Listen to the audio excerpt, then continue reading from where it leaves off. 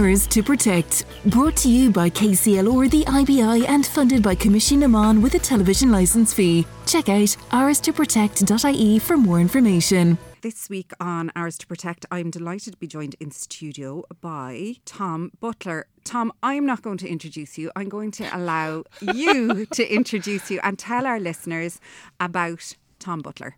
Well, it's great to be here. And thank you very much for welcoming me to the studio. It's wonderful to be here. Yes, people ask me what I do, and that's difficult because I do a lot of different things. I call myself a system change entrepreneur and a meta systems analyst. And basically what I'm saying is that I do a lot of different things to try to change the system, to move it forward. And I think a lot about how systems work so that the things that I am doing have some effect. And I've been doing this, well, we've been doing it for over 20 years now. When you say we, tell us a little bit about the other half of the we. Yes, well, Pam is a very important part of it. And we even extends further because we rope in anybody that we can to our little game. Pam and I both started this, over 20 years ago. We had the normal 9-to-5 type jobs in the city. And I started questioning my role in the world because as a financial engineer, I was in a very serious and responsible position. And I looked at the world and I said, no, wait a minute, things aren't quite right here.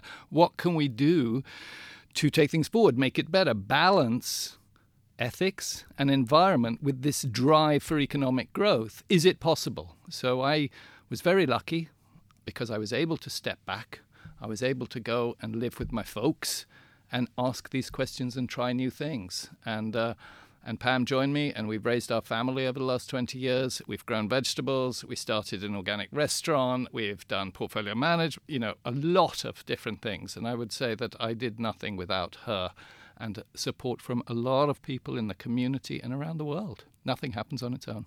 That's such a lovely story, I suppose, and inspired, but also a lovely message. Nothing happens on its own. And I suppose that's what we're trying to do with our Ours to Protect project, is to talk to people locally who are making a difference, who care about the environment, who care about climate, and who want to leave the world in a better place than we found it, maybe. How does that message resonate with you and the way you choose to live your life? I know you're in a very beautiful little pocket of the world there in Carlow. Yes. It resonates strongly, and I love the way you speak about those sorts of things, because at the end of the day, nothing is going to change unless we on the ground make the change. It's quite evident, increasingly from the news, that leadership is something you just don't want to step into because you get sticky and dirty and it's just not nice. And I think, interestingly, that's almost one of the positive signs that we see today. Although this year has been an absolutely disastrous year for things like climate stability and political stability, in the background, people are beginning to look up and say, no, wait a minute, is this real, or is there something wrong? Or wait a minute, so you mean that thing that I believed for my whole life, that democracy exists, it might not actually be the case? And so this is a positive change. Awareness is the first step. I used to be a banker sitting at the top of the pinnacle.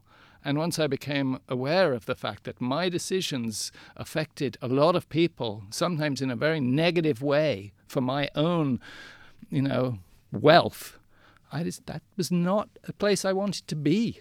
It's really interesting because we must be in probably halfway through our environmental project, and that theme comes up time and time again in the chats that I've been having with people, is the collective and the sense of awareness, the individual, but that awareness and the individual and education within the collective. And I don't know, is it something very specific to people involved in the sphere of environmentalism or activism in some way, that they look beyond themselves to try and better maybe humanity for people? I wonder, is it something quite specific to you championers of the globe?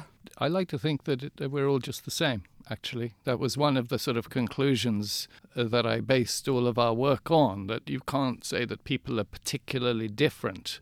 Yes, there's a spectrum, and some people are a bit taller and shorter and all the rest of it. But at the end of the day, we're driven by the same kind of physiological dynamics. We all come from the same source.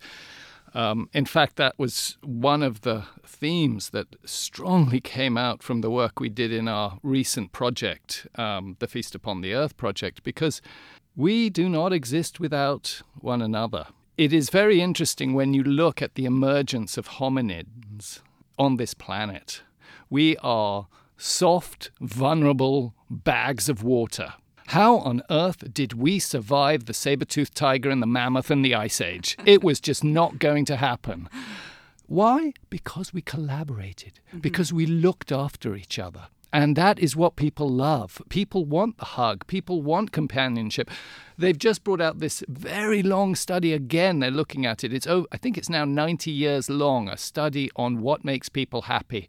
Do you know what the number one thing is that makes people happy and makes people live longer? Relationships. You can put money in the corner and forget about it. It's relationships. We'll come back to maybe some of that and what life is like on a daily basis for you and some of the work that you do. But one of the things that you're here to talk about today is this Feast Upon the Earth, a conversation about food. Tell me about that. And you've brought me a beautiful sample of the book that is on the way, a big picture story.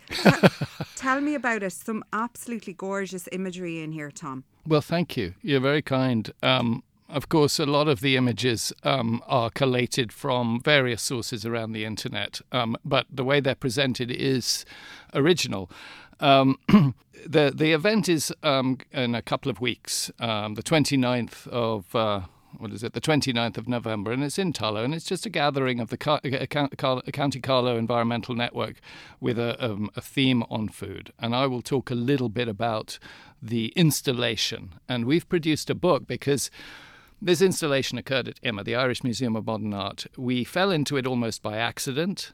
It was very popular. This was for their Earth Rising Eco Festival at the end of September. We had a studio which we put in this installation, the main part of which is a timescape, which is 2.5 meters tall and 10 meters long. So it's quite impressive. And there's a lot of emotion and thought that come out of the timescape to the visitors, so much so that people would step away by about panel 6 and come back later because there was just a lot of idea in their head. And a lot of people said, oh, you've got to share this. You've got to put this in schools. This needs to be at the airport. Where's the book? How do we get this? So we made a book, and so now it's available. And where is it available from? At the moment, that's our website. So if you're interested, please go to astrea.net, astraea.net, or go to breathethinkflow.com and find the shop, and it'll be there.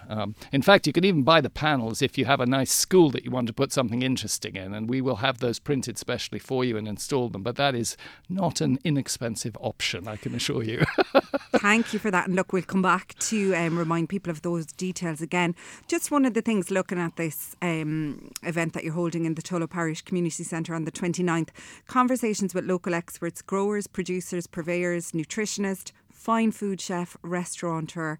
That's that sense of the collective, isn't it? This is not an individual project. This is something for everybody. That's the County Carlow Environmental Network. They are amazing. I think Dee Sewell has driven that over the past years and is well known throughout the country and probably abroad as well, given the work she's committed. We've spoken to Dee. She does really great work. She's such a passionate activist. Yeah, so she has invited us to do this, and we're very grateful for that. I think it'll be the first meeting of the network in Tullow, so we hope to bring a few people in.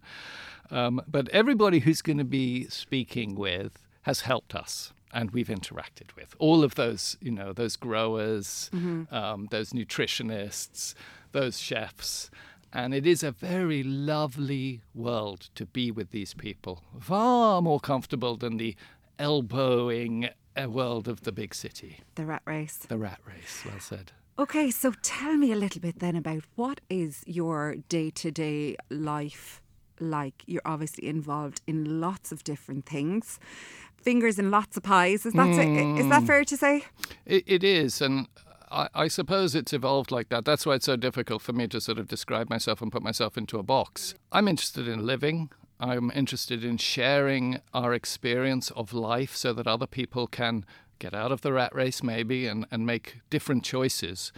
And so the way we approached it is basically to try and show what the bigger picture is and give people a new perspective.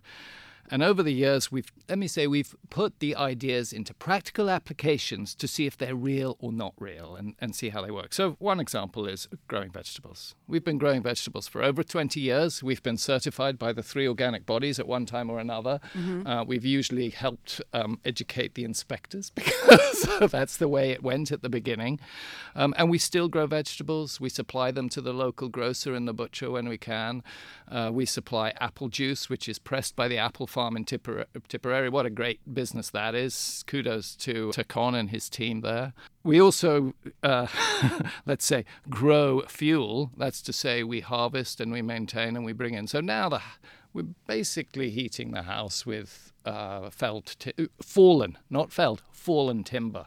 At least 80%, I would say. So that's great. We did open a restaurant once upon a time to see how you could do it. I would say the first organic vegetarian restaurant in London.